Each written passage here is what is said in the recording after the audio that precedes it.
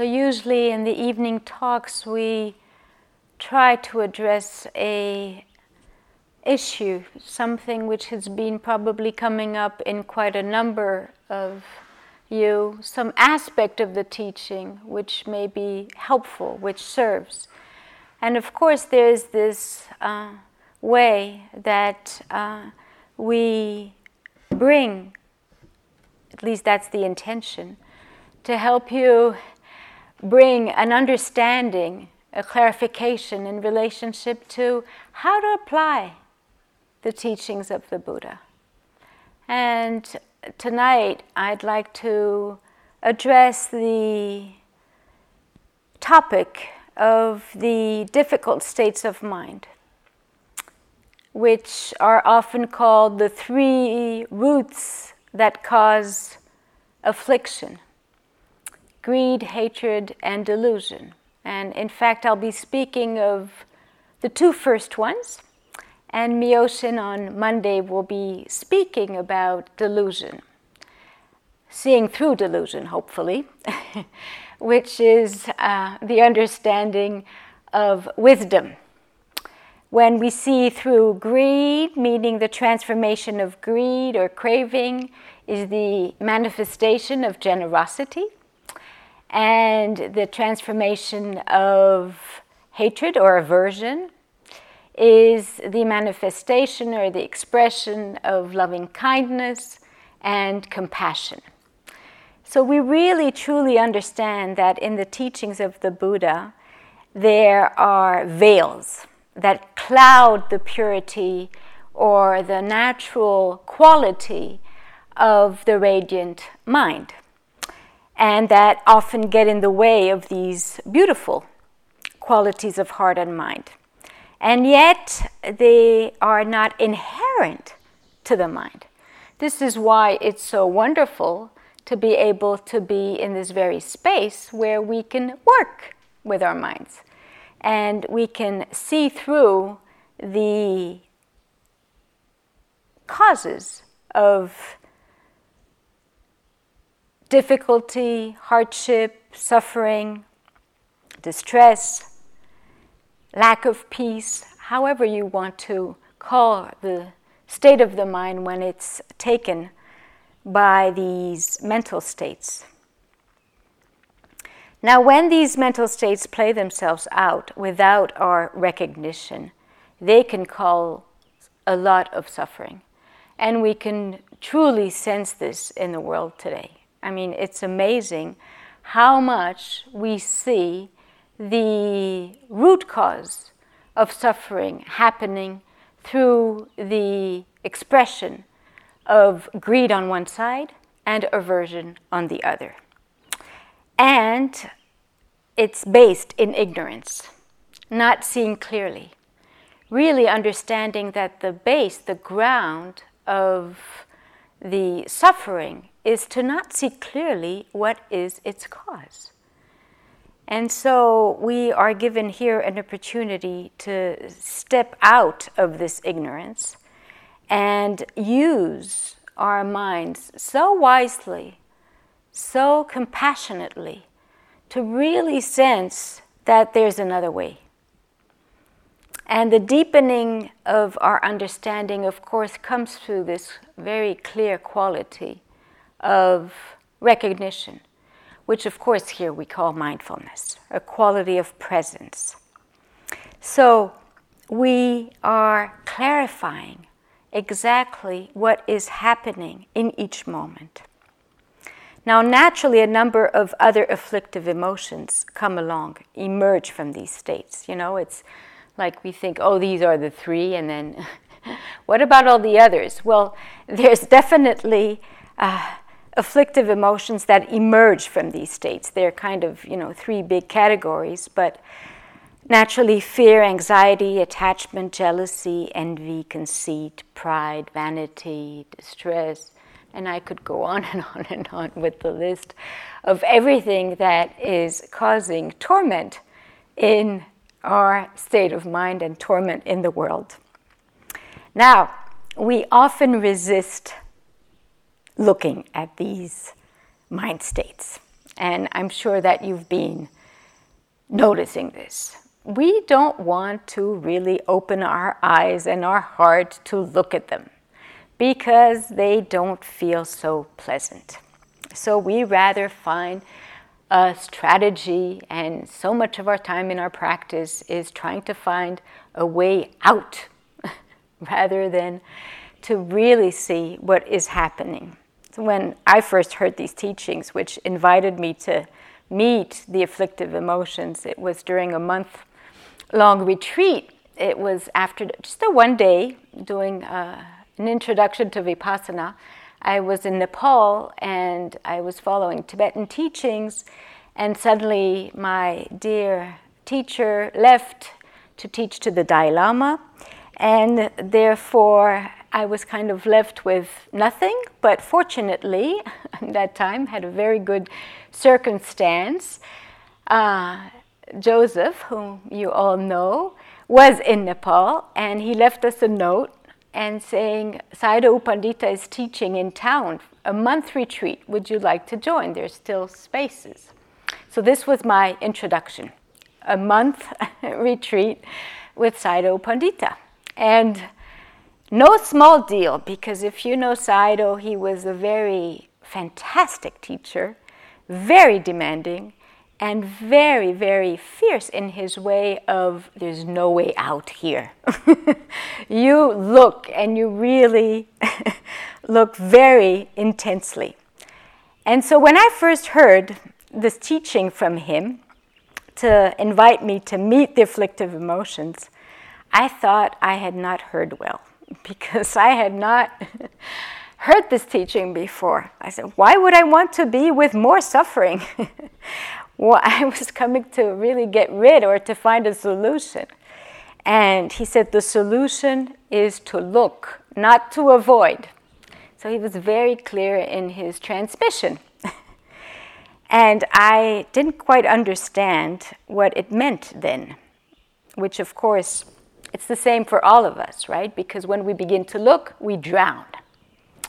Therefore, we're often facing a little more suffering than when we were in avoidance or resistant. But we learn. We learn to be with in skillful ways.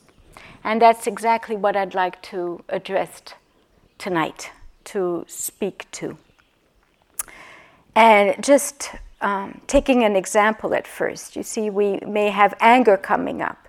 And so in our ordinary way of being, we ruminate over our anger, how we have the right to be angry at this situation or at this person. And then we justify it with thoughts that just reinforce the mental state of anger, saying, I'm really angry at this person and I have the right to be because of what they've been doing to me, and therefore I fuel the mind state of anger and cause more suffering. How is that happening? With the thoughts. We reaffirm somehow the state. And this is exactly what has been happening in a number of us when we practice. So there's a felt sense of increase of the painful feeling, and therefore a resistance. And it's completely normal that that is happening, because whether you know it or not, we are in the learning process. And I still feel that I'm very much in the learning process. And I think that it's so nice and helpful to be able to have a seat where you are a learner. And that even if there isn't an instrument which tells you exactly where you are, you know, like you would play the violin or the piano and you have a tone and you know exactly what the tone is, our instrument here is our body and our mind. And therefore, to recognize and to allow ourselves to be in this seat as a learner, as a person which doesn't know much, and to give over the trust to mindfulness over and over again, to recognize what it's like when there's a feeling of a painful state, then there's a very different attention which comes about. Because the special ingredients that mindfulness hold are clear perception, non-judgment, kindness, care, and just a reflection of what is. Nothing added. And the magic, you can say, of mindfulness is that it will naturally move in the direction of supporting the wholesome and move in the direction of diminishing the unwholesome states. That's exactly what mindfulness does, if we let it. Now that's the big thing, is often we are in a state, as I'm saying, where we try to find ways that we figure out, which is completely normal. We have thoughts. We have ways that we resist what is happening, and it's part of the learning process. If we begin to sense that, then our way of relating begins to be a little more satisfying, a little more less painful. So I'd like to address this tonight, speaking first of this wanting mind, which of course we all know. Even if we've had years of practice, there's still moments of that wanting due to certain causes and conditions. It can be very subtle. It can be just not even a thought, but a movement, a little energy in the mind, just a very unsettled feeling that happens, and it's the force of wanting. So naturally it can be also very gross, right? That burning desire, unquenchable thirst, as it is called. That's the exact translation of the word tanha. It runs very deep in our consciousness because of certain causes and conditions, our culture. But it's not inherent to the mind. So this is a driving force that we will see happening, and we need to be able to relate to it in a way that is helping us see more clearly what is happening, not live in ignorance. So what happens when wanting is there? We become seduced by the pleasant, and we get attached to the pleasant. And it can be sight, sound, taste, thoughts, wanting objects, having experiences in relationship to meditation. It can be many things, right? I mean, wanting can really be manifesting in relationship to anything, really. So we mistakenly believe that our happiness is dependent upon having a number, and usually a big number, of pleasant states, pleasant moments in our life. And of course we bring that in our meditation.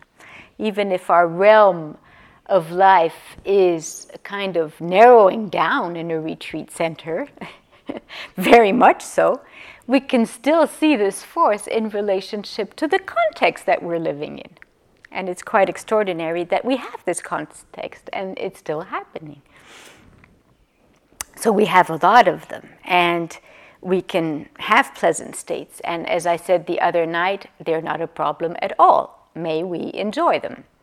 Yet we understand that a moment of temporary gratification that's called pleasure and not a very clear, lasting satisfaction or happiness fails often to deliver the lasting happiness that we wish to have. And that is why probably we are here at the Forest Refuge. And that's why people maybe seek some way where we sense that there's another potential for us.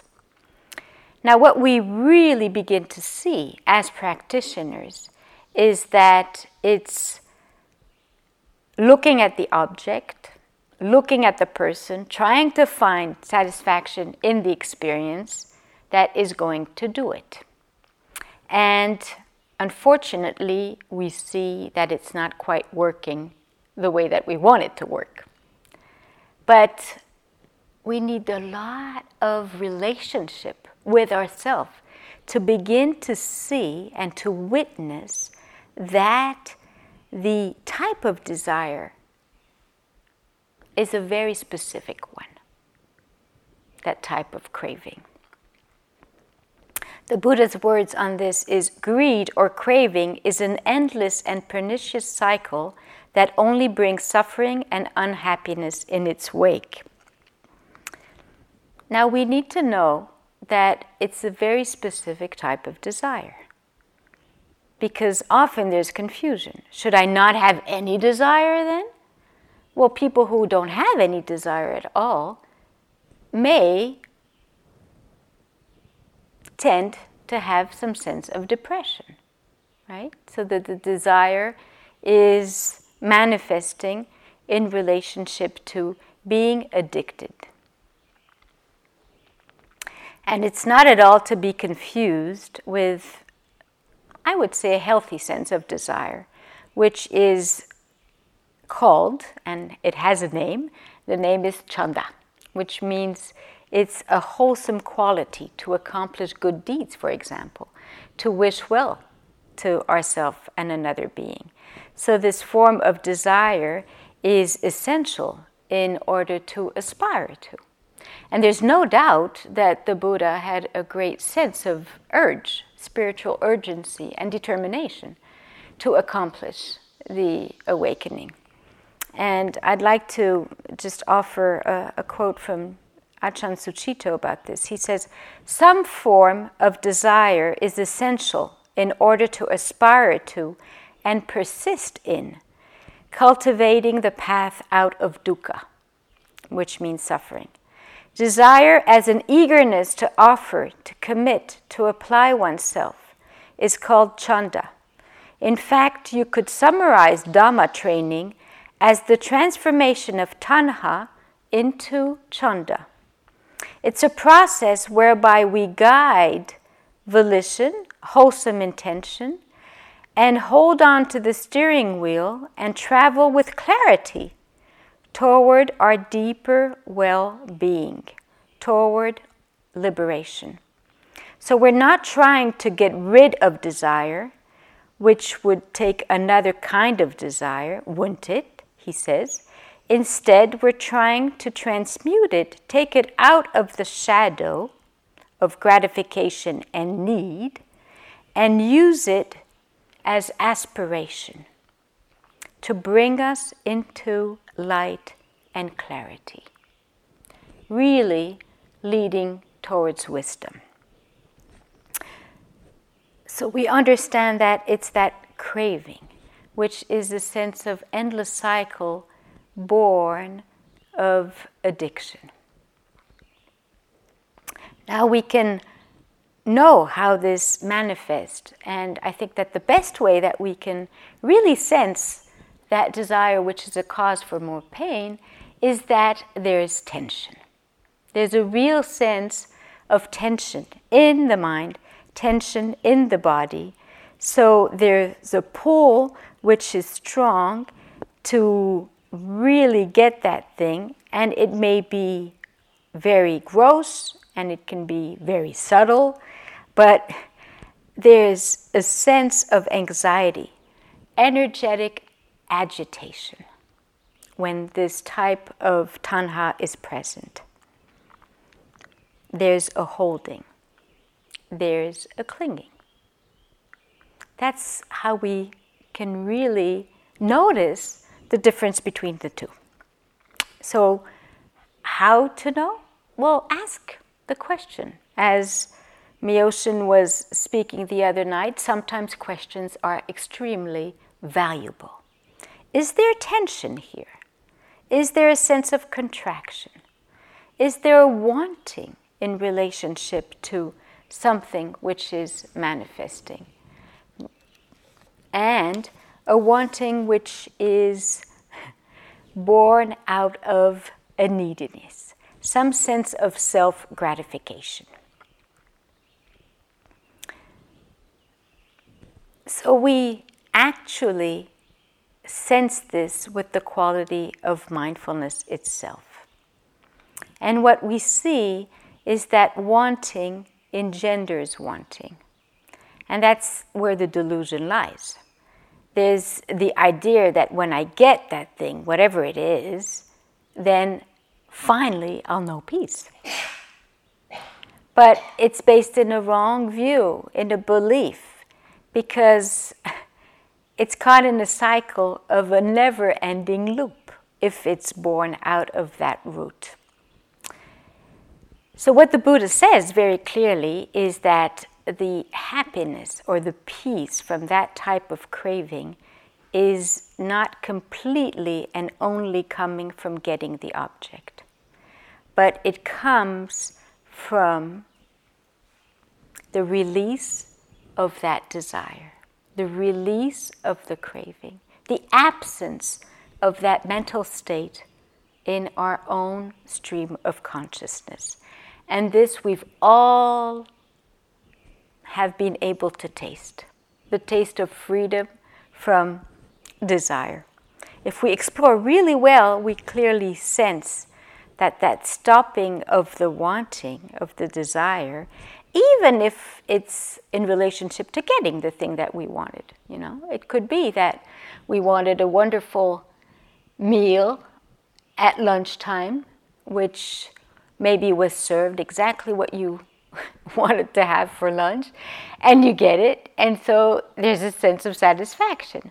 So some of that relief comes from the getting of the object, or it may be a very peaceful, finally calm sitting after having had a cycle of difficult ones, and so you can appreciate that moment, and so you feel, okay, things have changed, conditions have changed, but you can also bring in very clearly maybe the release from that tension, from that sense of wanting. And this, of course, is not done only once. This is what the practice is about. This is what we're going to be looking at over and over again, experiencing from the place of interest that was spoken about from Miyoshi the other night, investigation, interest, and calm. Both. This balance of quality of mindful awareness born out of a settledness, a groundness, and that quality of investigation, which of course then brings us into clear seeing. Wisdom comes forth in relationship to this. And then rather than me looking at mind states, there's a real sense of awareness and mindfulness and wisdom looking at causes and conditions, trusting that we see the Dhamma unfolding, the truth, what is happening, and we notice, oh, this is a cause and a condition which has this effect, and there's a whole process here, very dynamic, very clearly experienced from a place of great interest. Just yesterday, I could experience this. I was doing a little bit of walking practice in my cottage down there, and I was walking, and I was quite present, and suddenly I noticed my body was leaning forward. Just a little bit of tension in the upper body. So I stopped and I thought, oh, okay, what's going on here? And I was noticing the underlying force of wanting, which created a sense of unsettledness, being attached to wanting, and the phrase came, "Oh, this is so subtle." That was the phrase that came up. It's so subtle, I really want to see this a little more clearly. And the wanting and the attachment to subtlety, to see really very, very, very clearly sensations in a microscopic way, you can say, made me just lose balance in relationship to the settledness, and the wanting was taking over. Now, in that very moment of seeing, mindfulness was present, and there was a release. As simple as that. So it can happen in any moment that we can strengthen the mindfulness to see more clearly, and that quality of mindfulness balances us in a very, very simple way. It was a big insight when I saw the pull and the tension.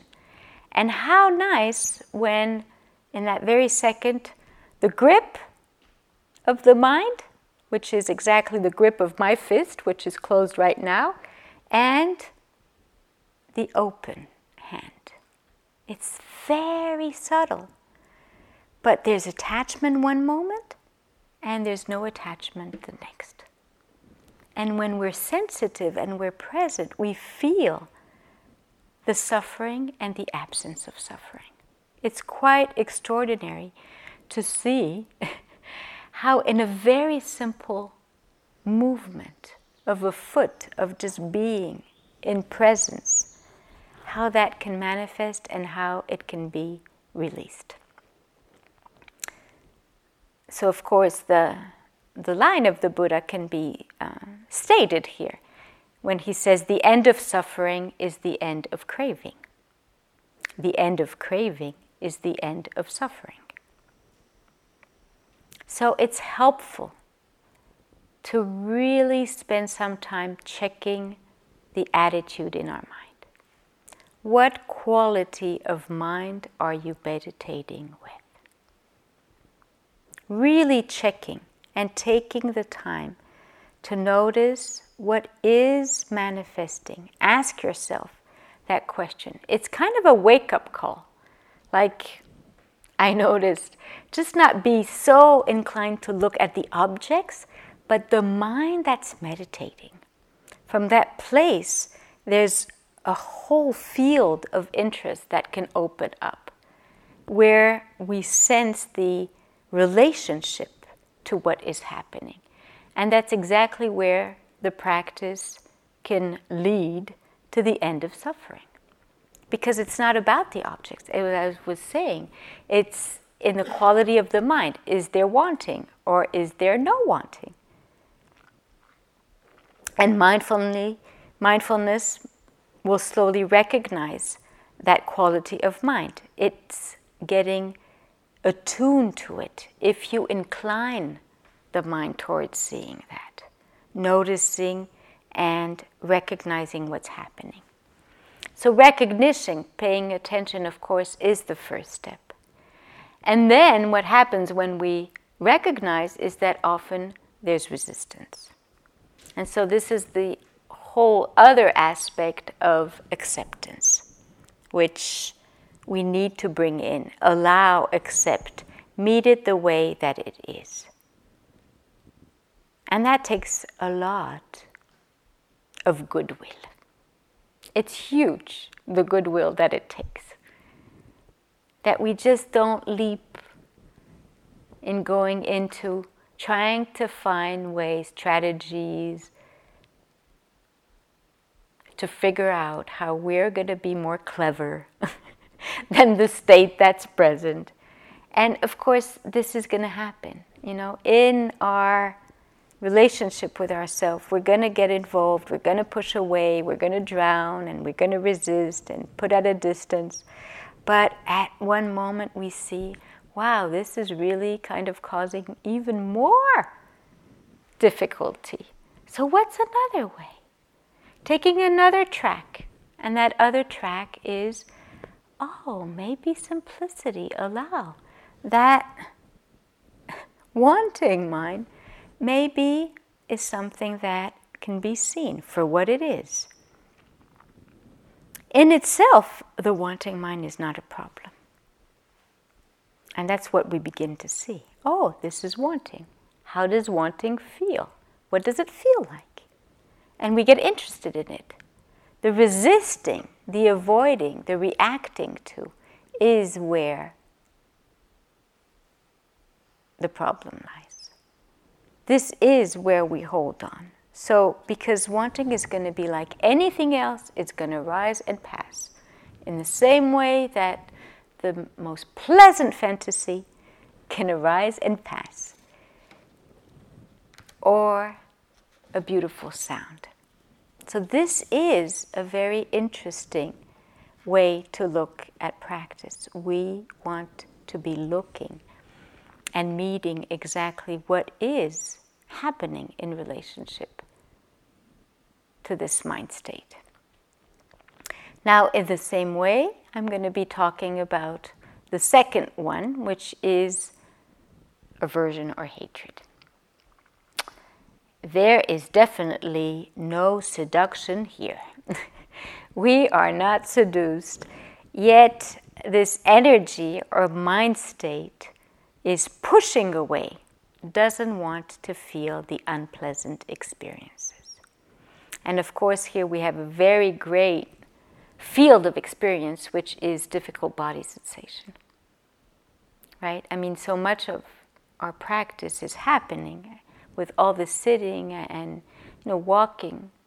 There's no doubt that we're going to be in the presence of difficult body sensations, really difficult in the states that they're painful, right? Or mind states. And so there's the not wanting in the mind, not wanting to feel the unpleasant experience, as simple as that. So we think, and the belief is that if I separate, disconnect, put at a distance this experience, then my life will be okay. It's the flip side of greed. Really, they're two sides of the same hand. And in a way, I think it's, at least for some people, it's easier to connect and to see the painful aspect in relationship to aversion, because it's definitely not seductive, as I was saying. So we sense the painful aspect to this mind state. And the Dalai Lama says, absolutely nothing is not worthy of our attention. Please look when there is aversion in your mind. He says, often the difficulties that we encounter are the places that most wake us up. We wake up because we want to really understand what is going on. So here we have different forms of aversion. Definitely some are very active, like anger, which can be vented out, right? Ill will, irritation at someone. And this is kind of the force of irritation, ill will, cruelty that we may see happen in the world at times. And there can be very subtle forms of very subtle frustration, irritation, annoyance for a little thing which really is not meaningful at all. And yet, there's the presence of that type of quality. So it can be very huge, gross, or very subtle. And then there are passive forms. Here, all the layers of worry, preoccupation, fear, despair, hopelessness. And this is a way that we can sense that we withdraw.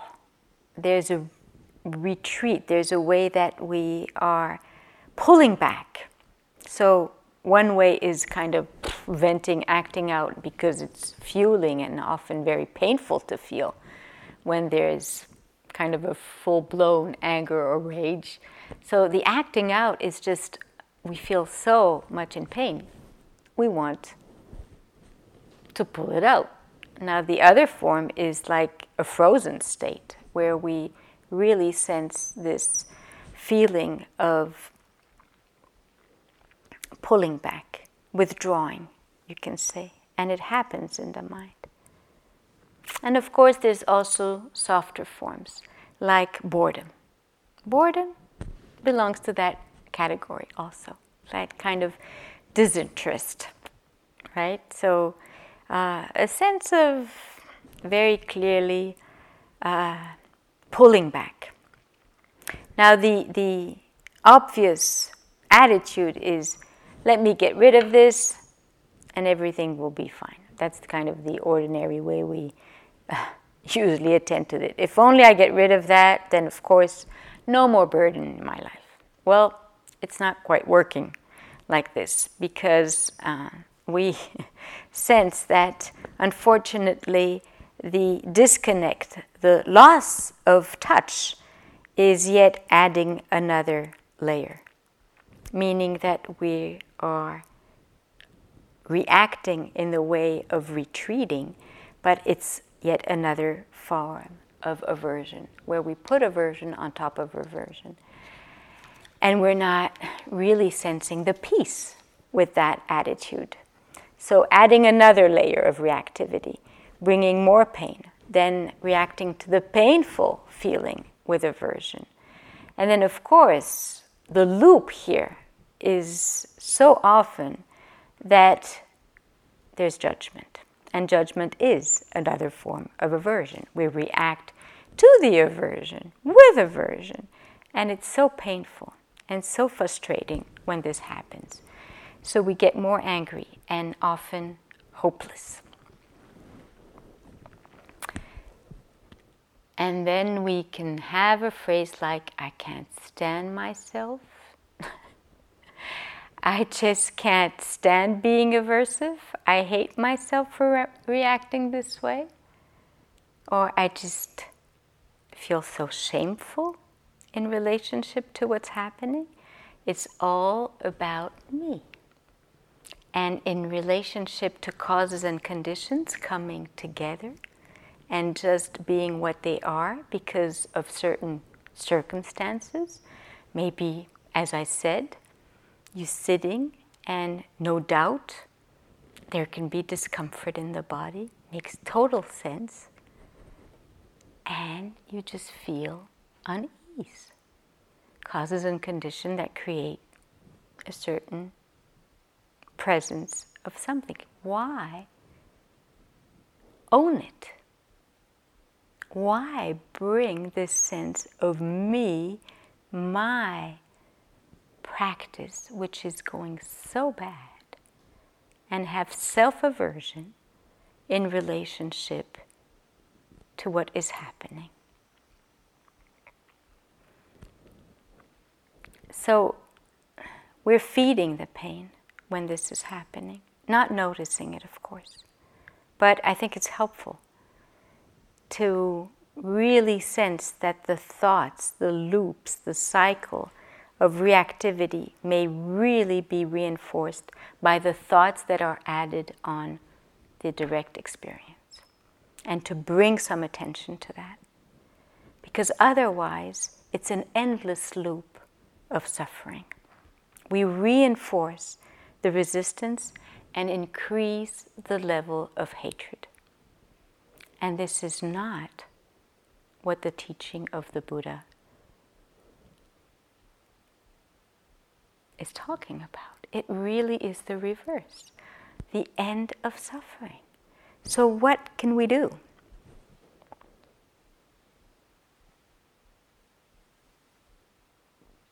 When aversion or anger or frustration, annoyance, fear, the sense of shame is present, like any other mind state, it will come and go, and it needs to be seen for what it is. With mindfulness, there's a clear seeing, and that's it. That's the way to go. It does not need to define who we are. It's not personal, and it's not owned. That's what happens when there's a real quality of mindfulness. This is really what is happening. And there are plenty of moments of, wow, being with, and it's okay. We don't add the reactivity. So this takes courage. It takes the strength of heart, which is not going in the sense of striving or putting a lot of, will. It's more the strength of heart coming from a place of gentle perseverance. Really a sense of very clear tenderness of heart, which mindfulness holds. There's a softness of awareness. And often it's the way that we pull away, and I know for my own way of practice that I've been pulling away because in the stream of consciousness and my education, having been told that I should really be a very loving being, and that when aversion is present, it's bad. That's my stream of consciousness and way of really noticing the pattern. And so instead of meeting it and allowing it, I pull back because I'm saying this is wrong. So we may each have our own way, pattern, habit, energy, and story, history really, that comes along, that we can see, right? If there's aversion, I'm an unlikable being. Now, because in our practice, now we're talking here about the process of meditation leading to the end of suffering. Remembering that, yes, it's not appropriate to act out and vent your anger on someone. But it's completely appropriate in meditation to meet those mind states. And I know that I have been preventing myself from really deepening my meditation process, my learning, and thinking that it's wrong to begin to look at that aspect, what we may call the shadow, and really fuel only the lovable aspect. So we really sense that our intention, and if we are in our seat, and when we have this difficulty, bring in a sentence, a phrase of wholesome motivation, because the intention is a pure one. The intention to look, to see more clearly, and to understand about what purifies the mind and heart from clinging, then we can trust that that wholesome intention will naturally fuel a quality of relationship, and then bringing in the quality of tenderness and metta in this whole relationship. So we have the confidence rather than the doubt, rather than the shame, rather than the blame. And for me, it has shifted the whole process in relationship to the difficult mind states. They are sticky tendencies and very strong habits of mind. And they've been probably here for quite some time. So it's not done just like, magic stick and whoop, looking once. This needs kind of a process where you really sense, oh wow, I've seen this. And then 2 days later, you see it again. For heaven's sakes, how come it's not gone? Why is it not uprooted, I thought I was done with this one, right?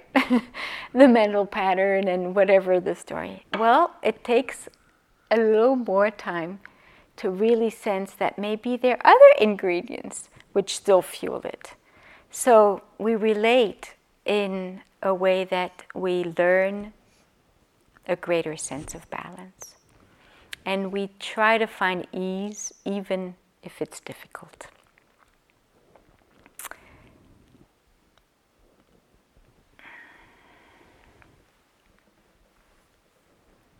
At times, we'll be in the presence of a very strong resistance. And the mind will scream, no. I don't want to be with this. And the thought is one of complete aversion. If that is the case, I've been seeing that it's very helpful to allow for that thought of no to be part of the process.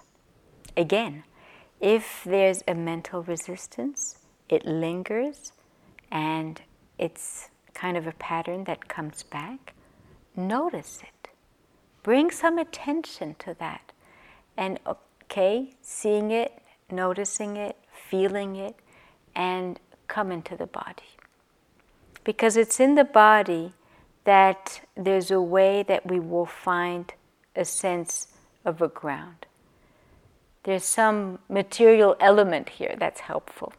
The thought patterns, right, are clearly very quick. But we're creating a setup, and the mind may be anticipating. And it's not the reality, it's the thought construction. And you want to see the belief that says, no, it's impossible to be with this. And actually nothing is impossible.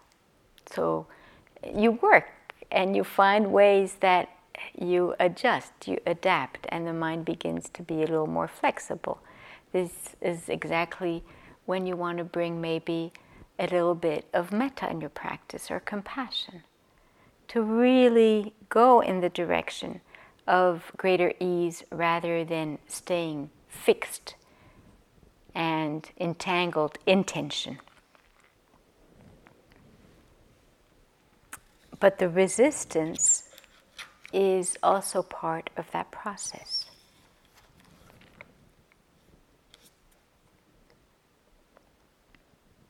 So we practice with wanting mind. We practice with aversion.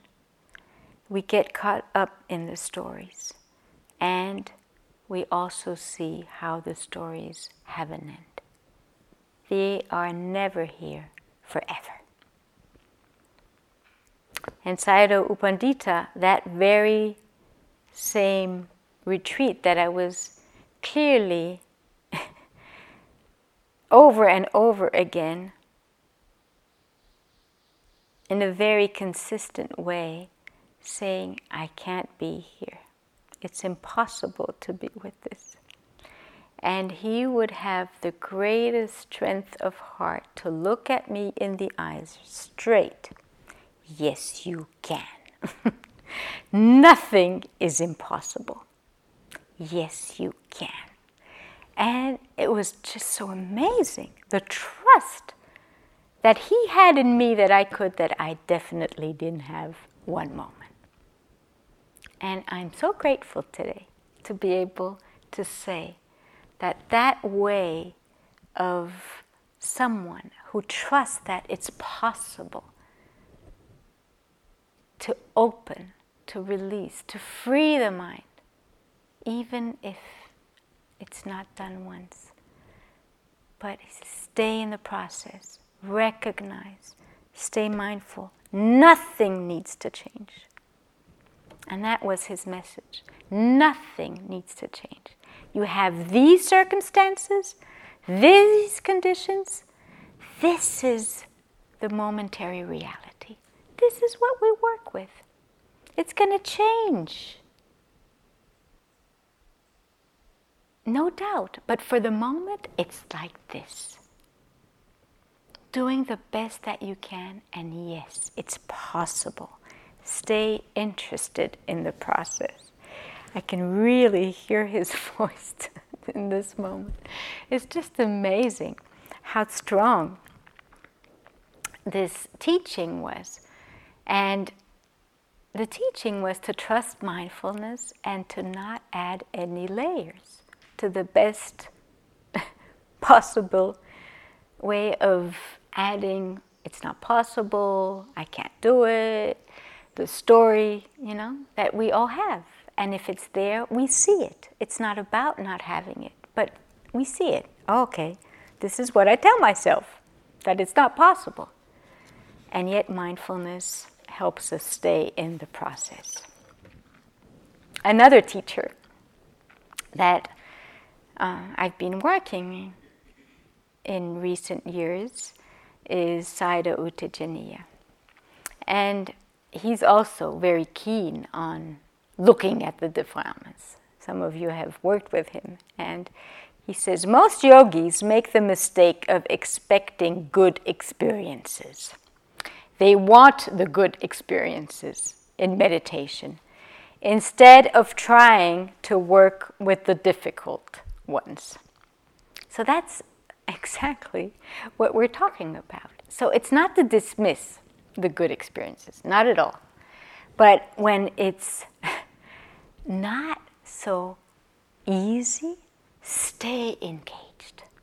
Because as the Dalai Lama was saying, and I've seen for myself, and as many yogis have seen, when it's difficult, this is where we need to bring our strength of heart, but they are the places that wake us up the most. Because they are the places where we feel suffering, where we feel entangled. And this is exactly the places where we want to have a feeling of liberation. So to avoid, you're just putting on hold for the next retreat, next time. So it may be. But here is the opportunity. So with a very clear sense of balance, holding ourselves in recognition, moment by moment, with a balanced state of mind, with all the qualities that we've been talking, Myoshin and myself, and an attitude of looking at what is happening in the mind. Is there wanting? Recognizing wanting. Allowing for that experience. Not retrieving, reacting in the best way that we can, allowing it. If mindfulness is present, there will be no identification. There's an openness and a release from clinging. Whatever it is, it will arise and pass as anything else. So it's not about liking or not liking. And that's so often the case, that we think, oh, but I don't like this. Of course we don't like it. But as, Sayadaw U Tejaniya says, it's not about leading ourselves to just a sense of greater well-being, just comfort. These teachings are quite demanding, it's true, but they also have such a great high standard. Liberation. Can you imagine? And it's not maybe full liberation, but any moment that we see clearly, that's a moment of liberation, of fullness, of peace, of rest, of ease. So may this be an inspiration to continue to practice. We'll just sit for a minute or two in silence to just absorb the words and appreciate the silence.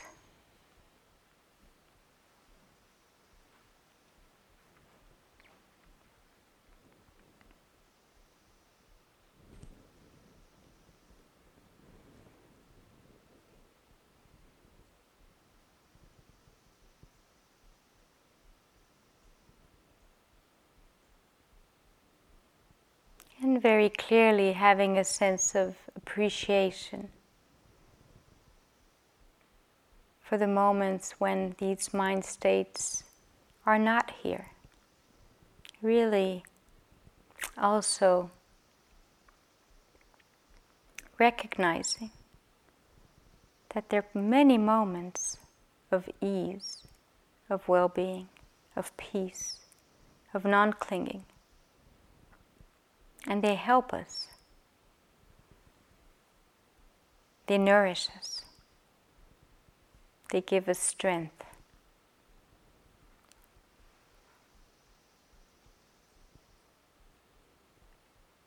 When things get a little difficult.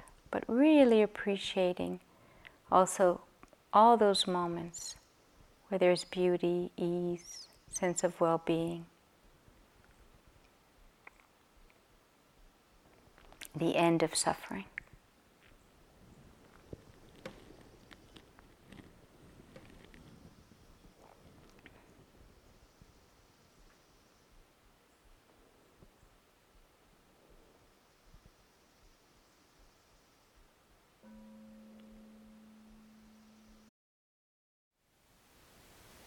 Thank you for listening.